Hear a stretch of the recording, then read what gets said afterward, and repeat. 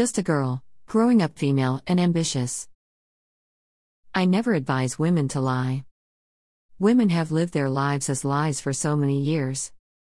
We lie about our capabilities, our true feelings, we pretend and manipulate in order to gain male favor or bolster men's egos.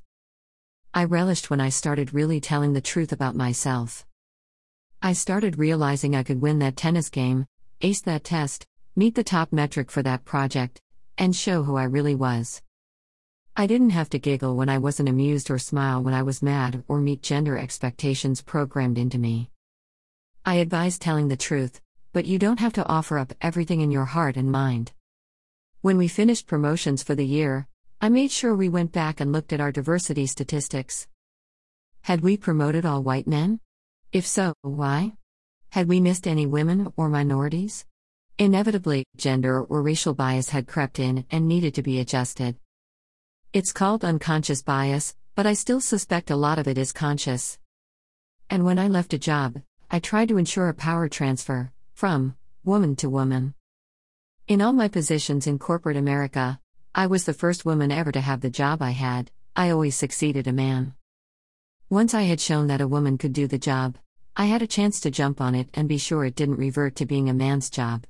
That didn't mean a man could never have the job again in the future, of course, but it was satisfying when my successor was a woman. Otherwise, it was easily seen as a fluke that one woman had made it.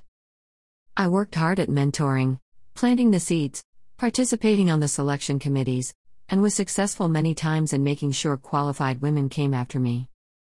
There were always a number of female candidates, often those who had been overlooked but who had amazing credentials, when someone like me took the time to advocate for them. Speaking out and questioning the status quo is a way for everyone to learn and agree on right and wrong behaviors. As women rise up the corporate ladder and gain more power, we can argue that employees who misbehave, such as by showing blatant sexism or prejudices, shouldn't get that promotion or should even be fired. We can seek justice rather than revenge.